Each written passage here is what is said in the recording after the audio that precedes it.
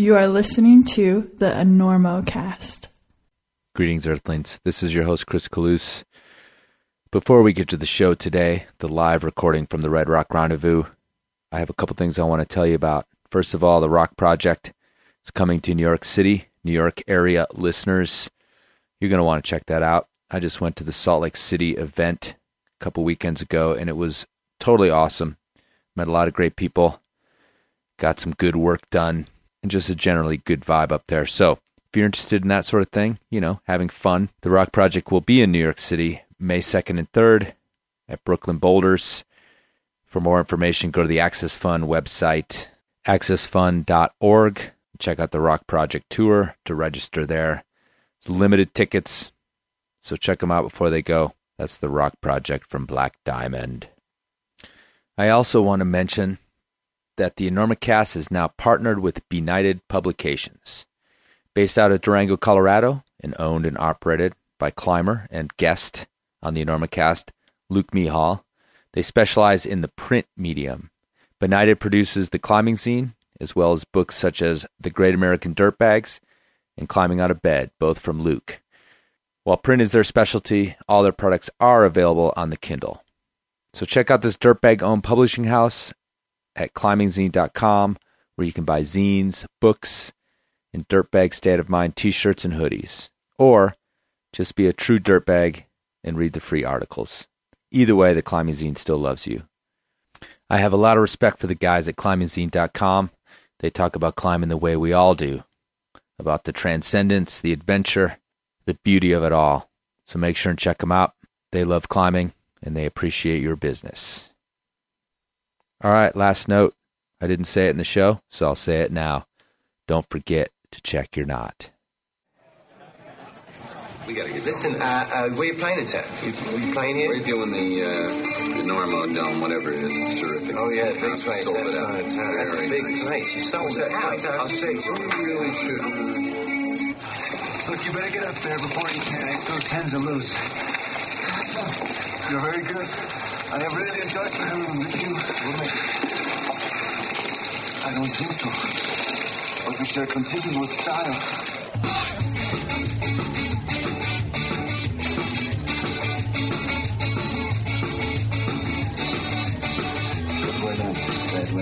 Now or later, anytime.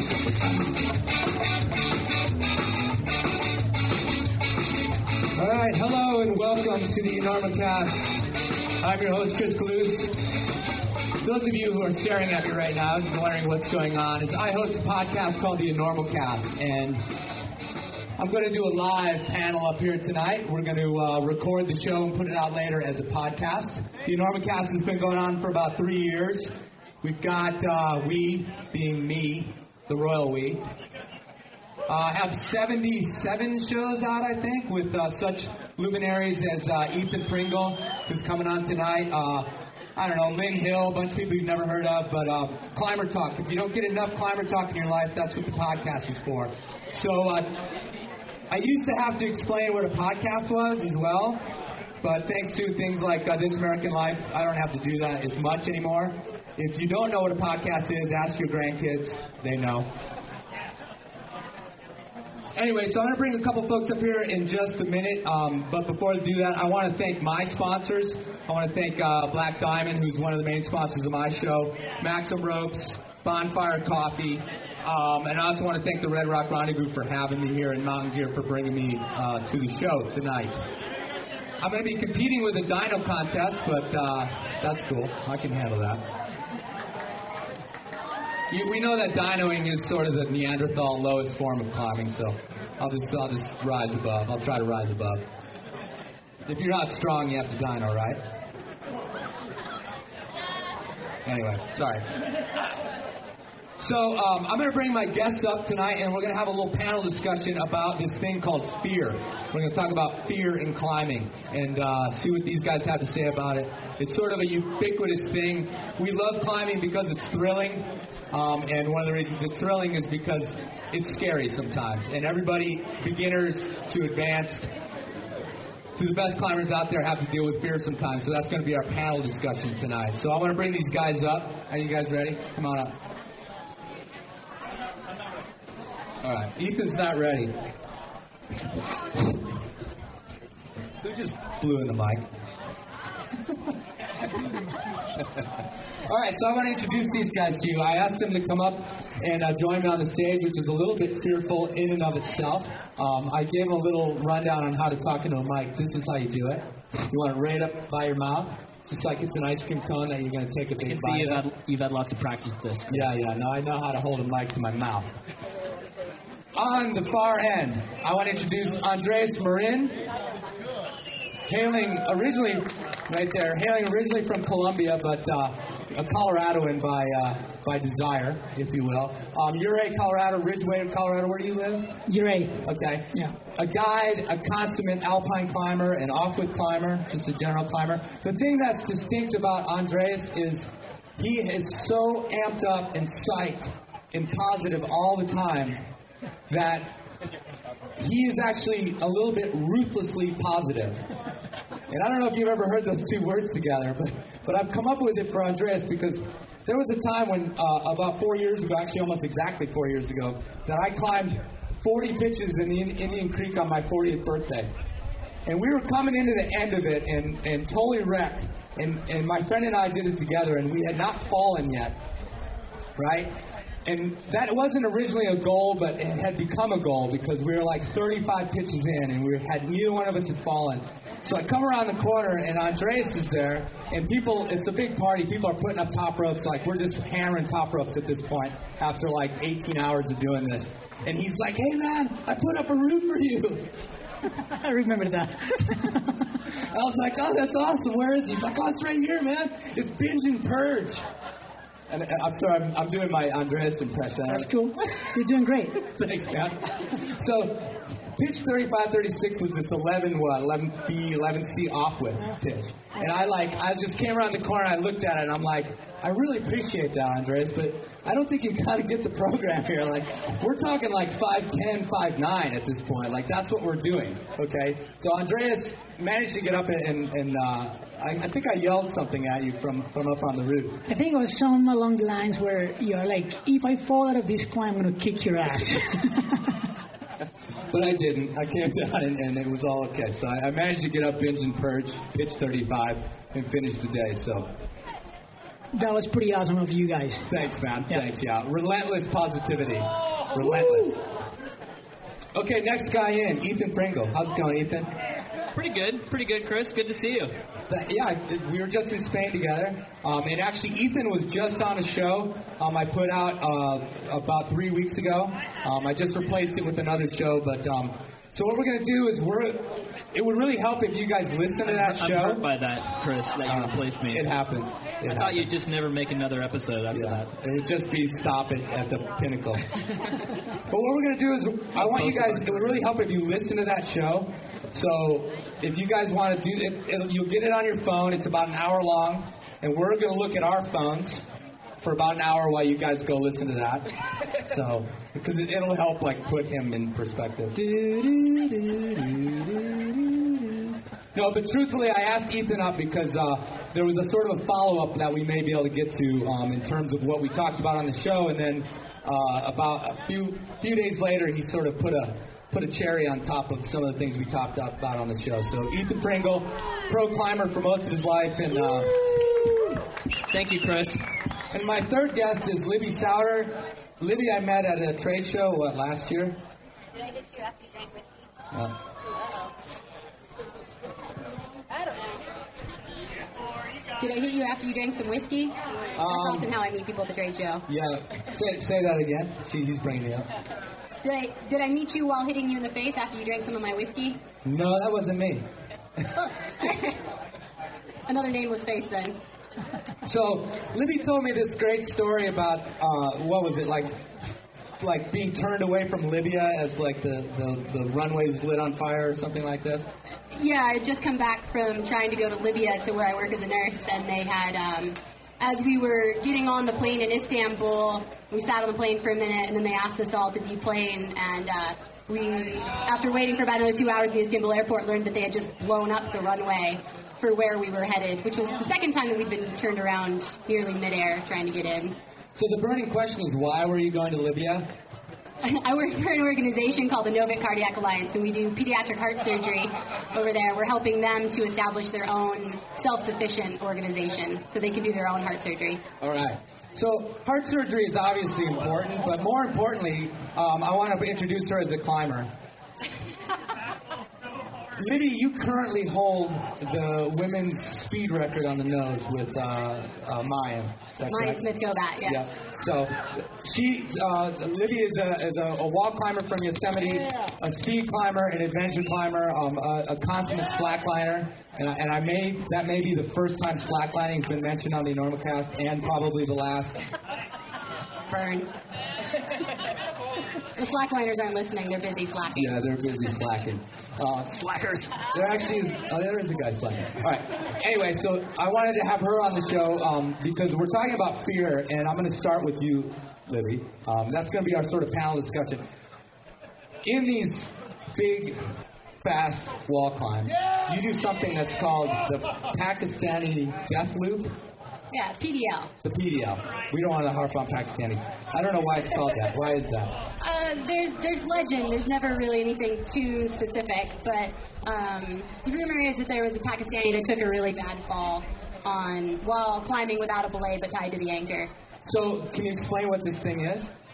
So the Pakistani death loop is when you are speed climbing and you want to not wait for a belay because you're trying to go so quick. So when you get up to the top, you get to your anchor, you build an anchor really quick, tie it, you pull up a bunch of your rope, you tie a knot, and then you just start rock climbing. So then there's a really big loop that goes from your knot through any gear that you may or may not have placed, and then to the anchor. And so you're hoping that your partner can jug really fast and get you on belay. So, all right, I've been climbing a really long time, and I understand climbing, I think, pretty well, but I don't get this.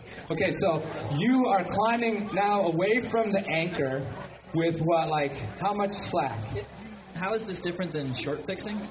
It is short fixing. It's exactly the same. But the Pakistani death loop implies that there is no belay. Because with short fixing, you can do that with or without putting yourself on belay, like you're just doing a solo aid pitch. Right. But when you rock the PDL and really go for it, you're implying that you have no belay, and you probably have an 80 to 100 foot loop of slack out. So it's definitely a no-fall zone. And the Pakistani death loop just sounds super badass. It's just kind of cool, yeah. It's super cool. Which is really short important. Fixing.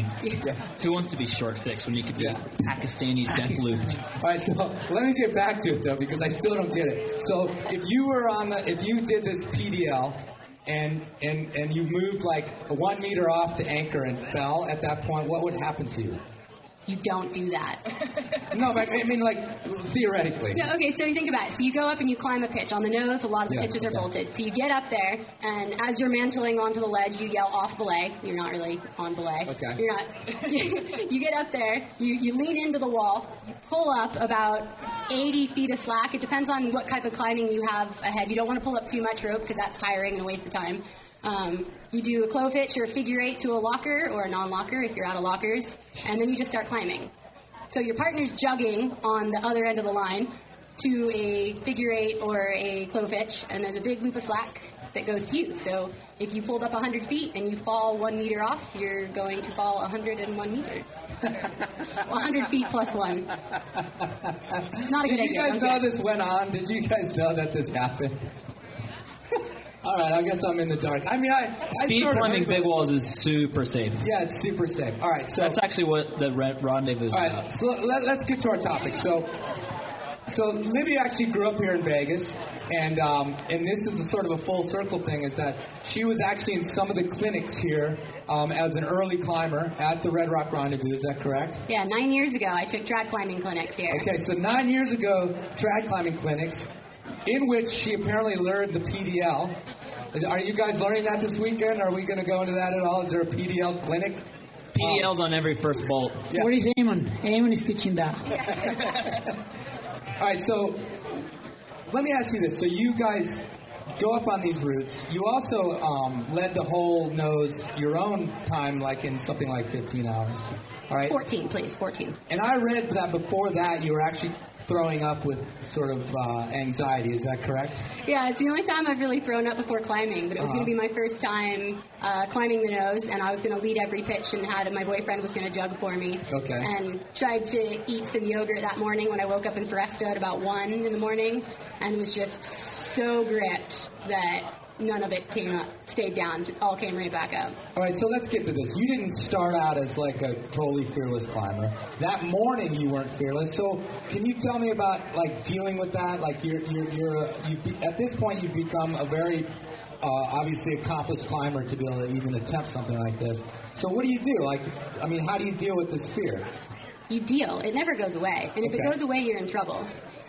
Why? You don't want to do anything stupid. You want the fear to keep you safe. Short fixing isn't stupid? Well, that's debatable. But if you feel comfortable, the great thing about the nose is that a lot of it is so splitter, it's so C1 or 5'10 or 5'9 that you are incredibly secure. And so that you feel really comfortable only having one cam between you and the anchor, because barring a California earthquake, which could happen, there's no way you're going to fall. Okay. But if I get onto something where I'm a little bit nervous, when I think like, oh, this move's kind of hard for me, or it's a little insecure, I'm going to place a piece so that I do have something. So you're constantly mitigating fear, because if you're climbing without fear, you're in danger. So you're saying that if you're climbing without fear, you're going to be nonchalant and you're going to do something stupid. Is that kind of like the idea? Yeah, you might get too casual and then you get hurt. Right. Okay. But these are like little mini free solos when you hit off on the PDL. All right. Essentially. Are you a free soloer in other parts of your climbing? I dabble. If you spend a lot of time in Yosemite, you're gonna go climb a newer pile buttress and climb after 6. Okay. I'm not Alex Honnold out climbing Chaucy Rock on the Sentinel free solo, but it's fun to get out and move sometimes. It's like climbing, running. All right. So one last question, then, and then we'll kind of go down the line with this line of talking. But were you someone who you think that's in your character? Were you a fearless kid? Were you sort of a risk taker? Or was this something that you built up with knowledge or with understanding your limits and those sorts of things? I wouldn't look at it as being a risk taker or being fearless in that. I just look at it as seeing something that I wanted and doing what needed to be done to achieve what I wanted. And that I've always been a bit greedy with. Were you like a tree climber, all that sort of thing as a kid? There's no trees here. We have some pine trees that really blend into the desert well. A little bit, but I grew up playing baseball. I grew up like classic Americana baseball, steak and potatoes. All right, cool. We'll come back to this whole thing. So, Ethan, I kind of brought you up here. Like I said, Ethan just did a show with the Enormocast. It was actually a very personal and sort of heartfelt show. He talked about a lot of pretty heavy stuff, including sort of the doubts that he sometimes entertains in terms of his climbing career and his climbing ability. But what happened was that a few days later, a week later or so, Ethan actually sent the project that he'd gone to Spain to do, a route called Lorena Mora, which was like 9A, 14D, I don't know what it was, but really hard. And I wanted to ask you, Ethan, about this idea of fear of failure, because that's another big fear that people deal with in climbing, and fear of failure being this real thing that holds us back to not only trying as hard as we can, but also even entertaining thoughts of like being better becomes kind of this game that you play in your mind. So can you talk about actually finally sending this route a few weeks later and what it felt to like overcome this sort of fear of not being able to do it before you left? Yeah, sure. It's interesting, the whole fear of failure thing, isn't it? What it's really about is like a fear of who you really are, like not being good enough or something like that, like who you really are not being worthy of whatever you're trying to do, or like just kind of a slight discomfort about like who you are and what it's like to be in your own skin and stuff. And I think that's something that plays out in a lot of different aspects of people's lives, in the office and at home, and just the whole general idea of feeling unworthy or feeling like you're unworthy of something, like some goal or whatever. And on Lorena Mora, part of the reason why I felt a little bit unworthy of it was I kind of approached it like, oh, this won't be too bad for me. Like, this is supposed to just be like a side project on this trip and stuff. And like, and I don't know if I gave it like the respect it deserved in the beginning. Eventually I had some breakthrough attempts, and I really enjoyed myself on the route.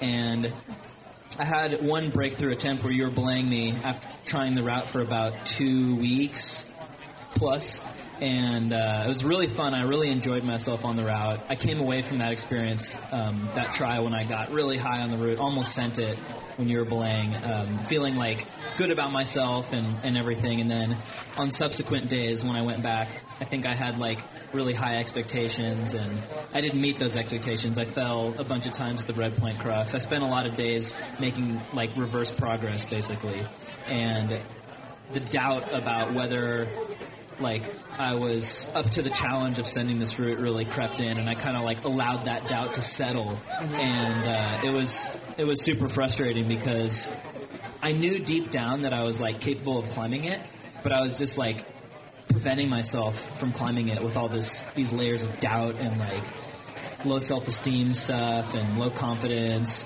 and tricking myself into thinking the conditions are playing a big part of it and stuff like that. And I think because of all the doubt and the frustration around the climb, I got really burned out on it, and I really wanted to do it, and deep down I knew that I could, and deep down I had like a true respect for the route. But on the surface I was so frustrated with it and with myself that I just felt like throwing in the towel. Like every day I went there, I was like, I didn't approach it with the right attitude, and I was climbing with all this frustration and anger and stuff. And finally, like on my last day, I basically gave up. Like the night before I was supposed to leave, after I extended my ticket twice to give myself as much time as I possibly could before I like ultimately had to go home to try to send the route.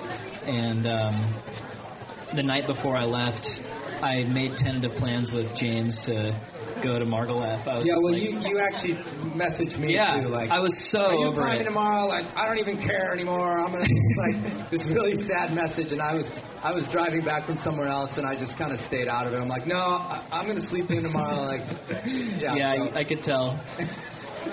I was in a mood for sure. And then I woke up the next morning, and like I had been texting my girlfriend the night before, and she was like, oh, I totally like understand your frustration, and I was like telling her how bad I wanted to be home and just not be there anymore, and how badly I just wanted to go like have a fun day climbing, which I felt like I hadn't even had in the 6 weeks I'd been there. And 6 weeks of no fun. Don't we all want to be professional climbers? Yeah, I'm making it sound super fun right now. But I woke up and made some coffee, and Jonathan and everyone else in the house was going to Sirana, and I was like, I won't forgive myself if I don't go and try it one last time. And I had a lot of encouragement from everyone around me, which was good. And I went to the cliff with this sort of like fatalistic attitude, and I wasn't. Where's your PMA? Positive mental attitude. That was it so died, far away died like at that point. Yeah, that was buried deep in the demons of my soul. Right. But I went to the cliff and I warmed up, and I knew that I had to make like some huge mental breakthrough to even have a chance at climbing the route, because I was just in such a funk. And I sort of just like walked away from the scene, like the big crowd of people at El Patti, and just had some like alone time. And let me set that up. So this little zone in Sirana in Spain is like, there's several routes there, including La Rambla, which is one of the like all-time famous hard routes there. And it's a real scene. Like, all the hard climbers are hanging out there. And this afternoon, like, it was a crowd. Like, there was a crowd over there. And I actually wasn't... Dogs barking, Sonny's baby. Yeah. Which is like one of the coolest babies ever. Yeah. Just disclaimer. And I wasn't even going to go over there because I was like, it's crazy over there, and the last thing anybody needs is one more like idiot American gaper standing underneath their root while they climb. But luckily, I walked over like while you were halfway up the descent. Right. Yeah. And having belayed you before, I knew like what was at the end of it. Right. And watching you get to the rest and pull over that thing, like I knew you were going to do it. And I think you knew you were going to do it. Yeah, I mean, the funny thing was like, yeah, so I knew I had to make some big attitude adjustment, basically. And the way that I did that was I just went and found, like, a quiet corner and just had some me time, basically, as like, cliche as it sounds. And I just, like, really checked in with myself for the first time in, like, weeks. And I was like, wow, you know... You've been struggling out here, dude. Like, this has not been easy. And had a little, like, imaginary conversation with my parents and my girlfriend back home, and felt a lot better. And then, yeah, climbed the route. Like, I was just like, that just made all the difference. I felt like me again for the first time in weeks, and and then it wasn't that bad. Right. Yeah, I climbed the route with, as corny as it sounds, I climbed the route with love instead of with, like, frustration and all this other crap that I was bringing up the route with me before. Totally.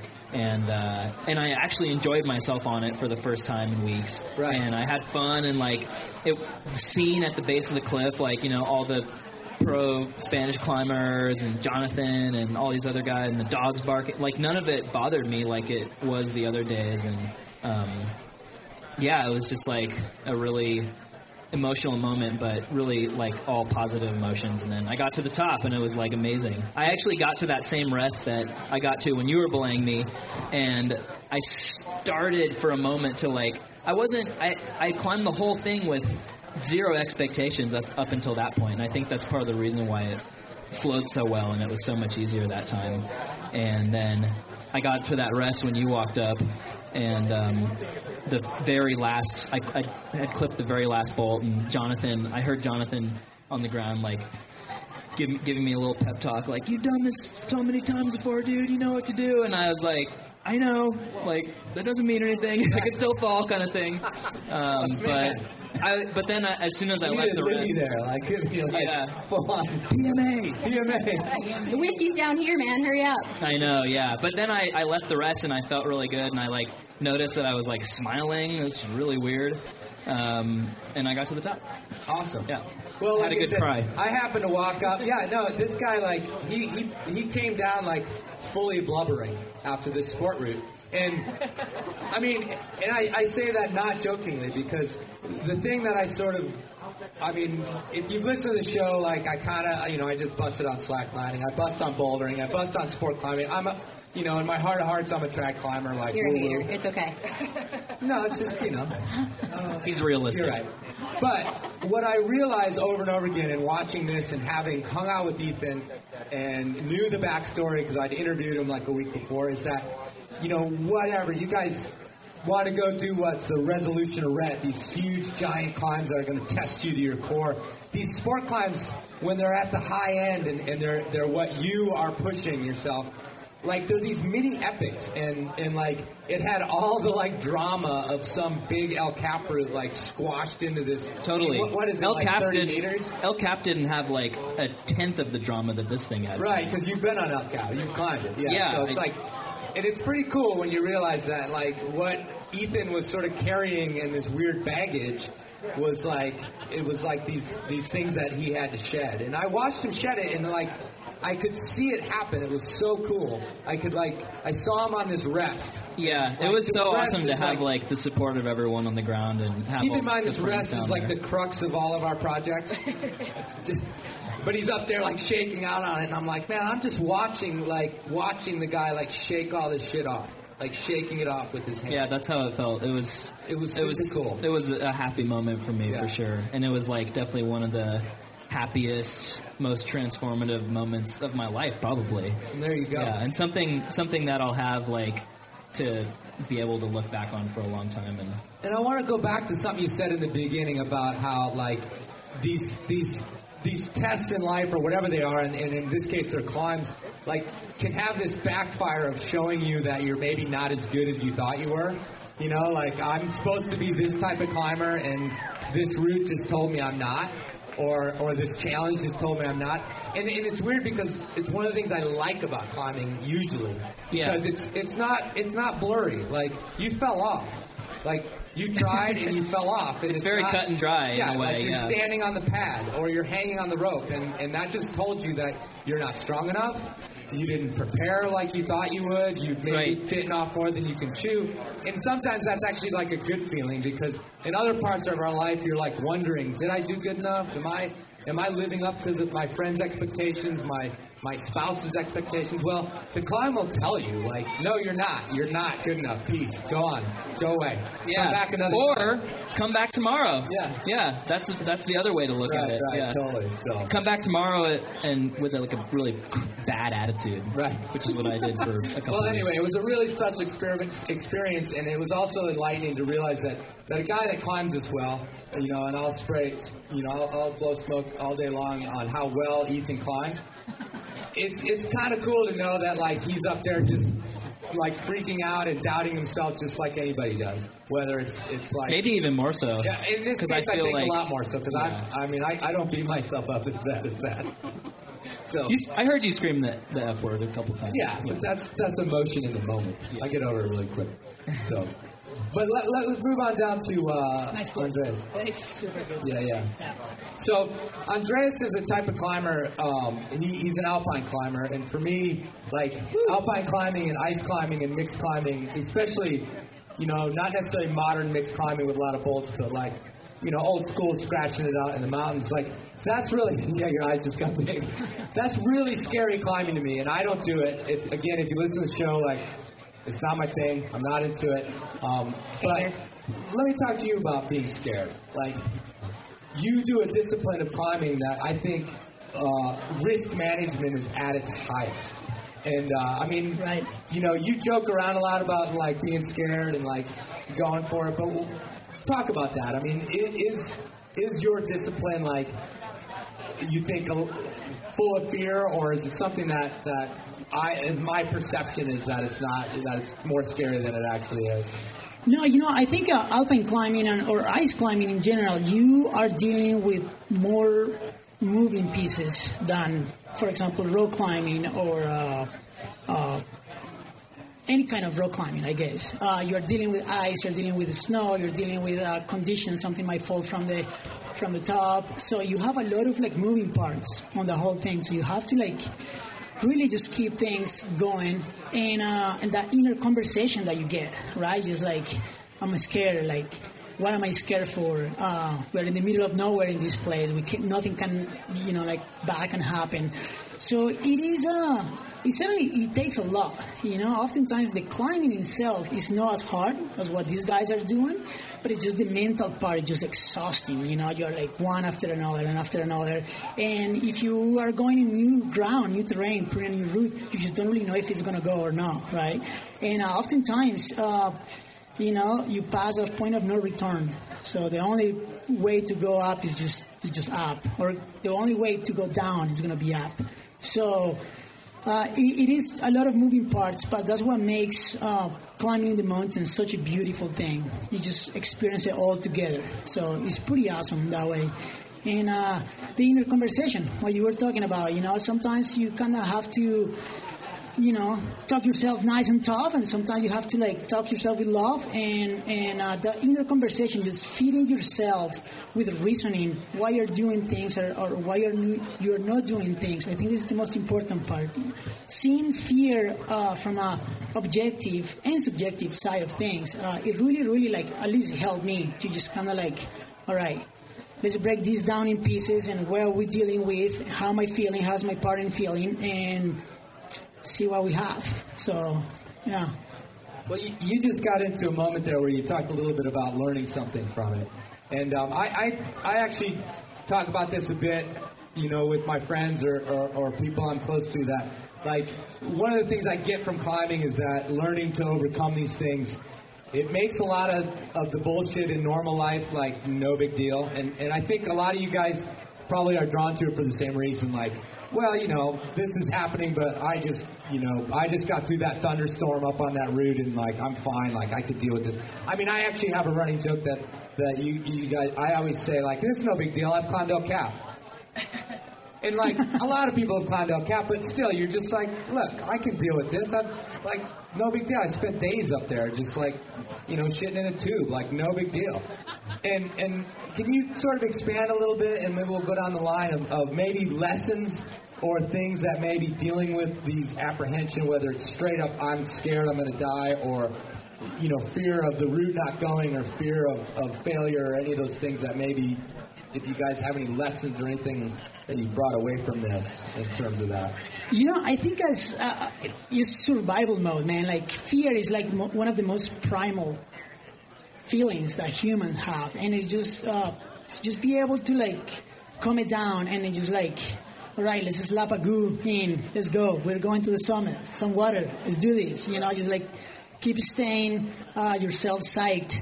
A lot of the inner conversations that I personally get, I've been using this saying that a special forces guy from Canada taught me.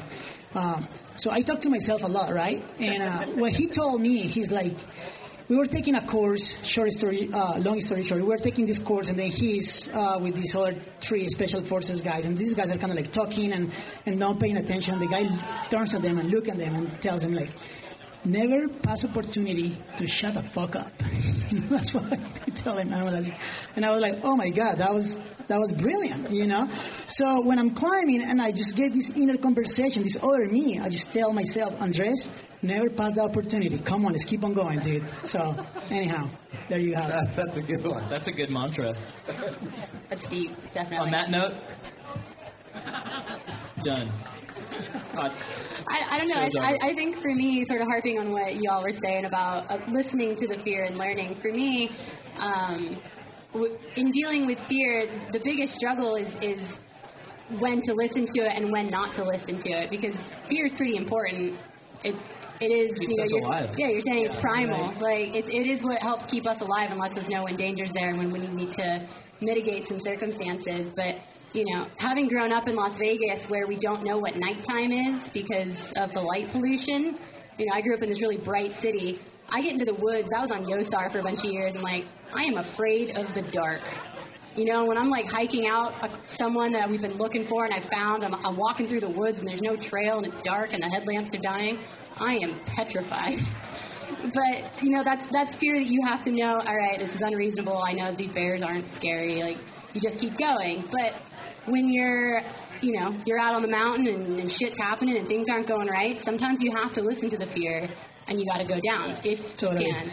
So, like, fear is something to not necessarily just ignore and to pony up, but to listen to and see whether or not it is a valid response to the situation or not. Yeah, that's right there. Yeah. Fist bumps. No fist bumps for you.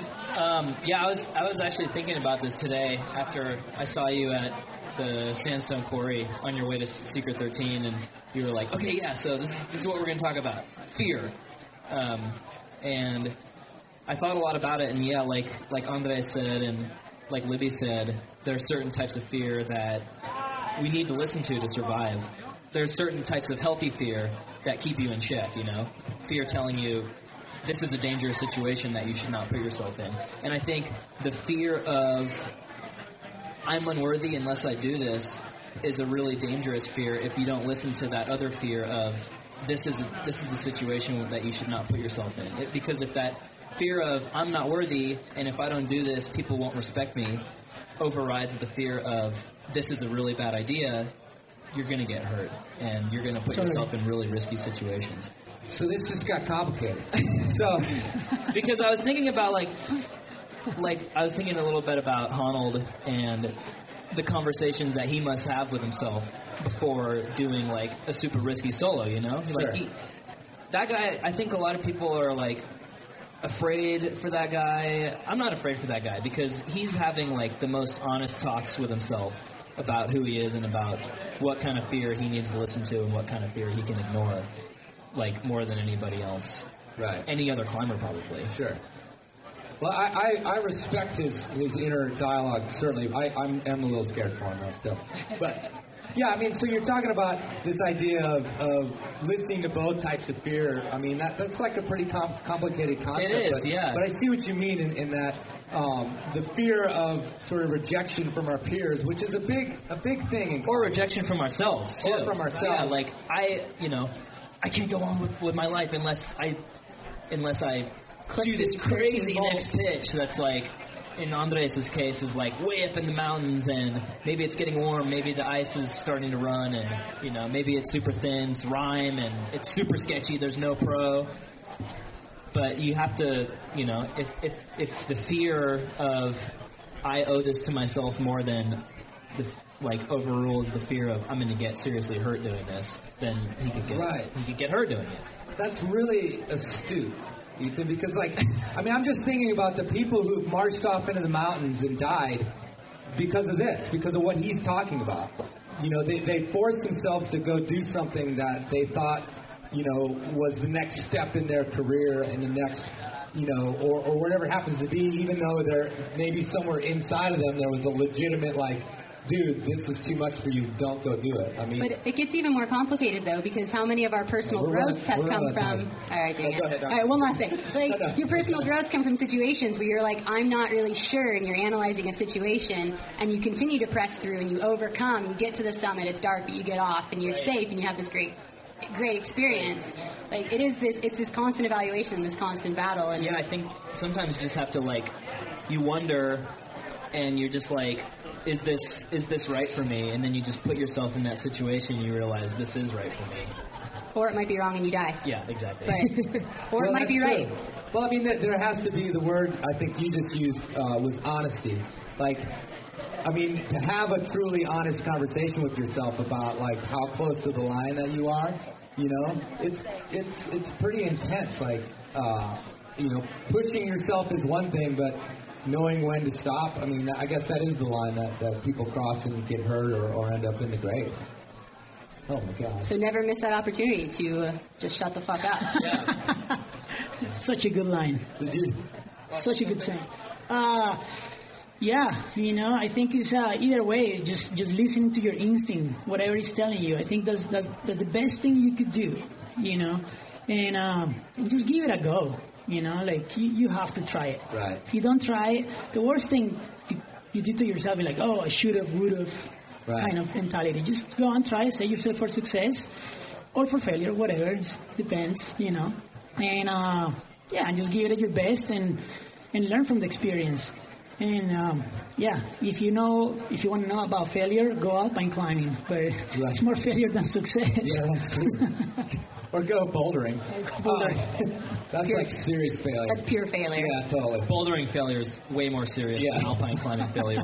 Well, let me ask you guys one last question, because we are getting on of time here, but you're a guide, and you mentioned this idea of understanding, you're scared of the dark in the woods, but you have to, your intellectual mind says, hey, that's not real, we're fine. Everybody's out here, we've all got guns, or whatever. Do you guys get to carry guns on stuff? No. Okay. No. That's probably good. So they do not give monkeys guns. Yeah, right. So, but we're out here. This is fun, and I think that's really the struggle. Especially, at a. I was going to say at a beginning level, but that's not true. It's a struggle throughout. Understanding, am I scared because this is really dangerous, or am I scared because my spine and my lizard brain is telling me that I shouldn't be up here, and that's just, I'm 2 feet above the bolt and I'm freaking out right now. I'm fine, but a part of your brain is screaming no, you're not. So you're a guide, and you have to deal with this a lot with clients. Right, so right. Is there, what do you say? How do you get somebody to realize the difference between, or start to figure out the difference between perceived danger and real danger? I have actually that conversation a fair amount, especially when I go and guide big objectives in Alaska or Peru or even ice climbs around URA. It's just look, when somebody tells me like I'm scared, so I just try to go on this conversation, and something that I learned from Arno from the Rock Warriors way is like, what are you scared of? Let's try to break this down and see what are you scared of. Are you scared of the system? Are you scared of the exposure? Are you scared of yourself? Are you scared of me? Or and then you start breaking it down, and I think that really helps most of the people, just to like break it down and just go to like all the way to the root. And then from there, you're like, well, there you go. If you're scared of the system, but the system is good, so you kind of start bringing reasoning into people, you know. And I do that myself. And then you're like, all right, I think we're good to go. So, and you see that people grab down, they're like, all right, let's do it. So I think just use reasoning, you know, because our imagination will take us to pretty dark and crazy places, you know. And I'm telling you, because my imagination is not. No, it's pretty crazy. No, I just agree that your imagination can just do really fantastic things, and that you need to, I think bringing logic into it, because you're fighting this illogical response sometimes when it comes to the dark, you know. I was imagining all of you naked that whole time. It was really hot.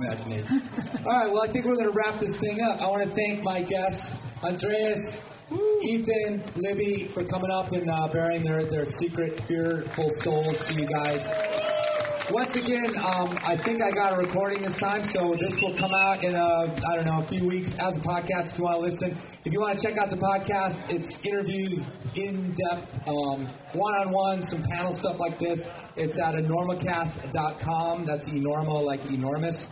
Pretty easy to find. If you just Google climbing podcast, I'll come up first. So check it out and let me know what you think. Send me an email.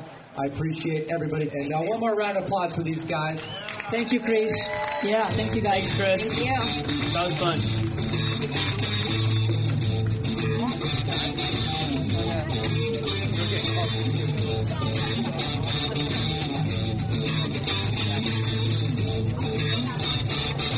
Want a beer? You gonna call room service? We got beer. You haul beer up this ride, you're insane. I may be insane, but I'm not stupid. I didn't carry it. You did. It's in your pack.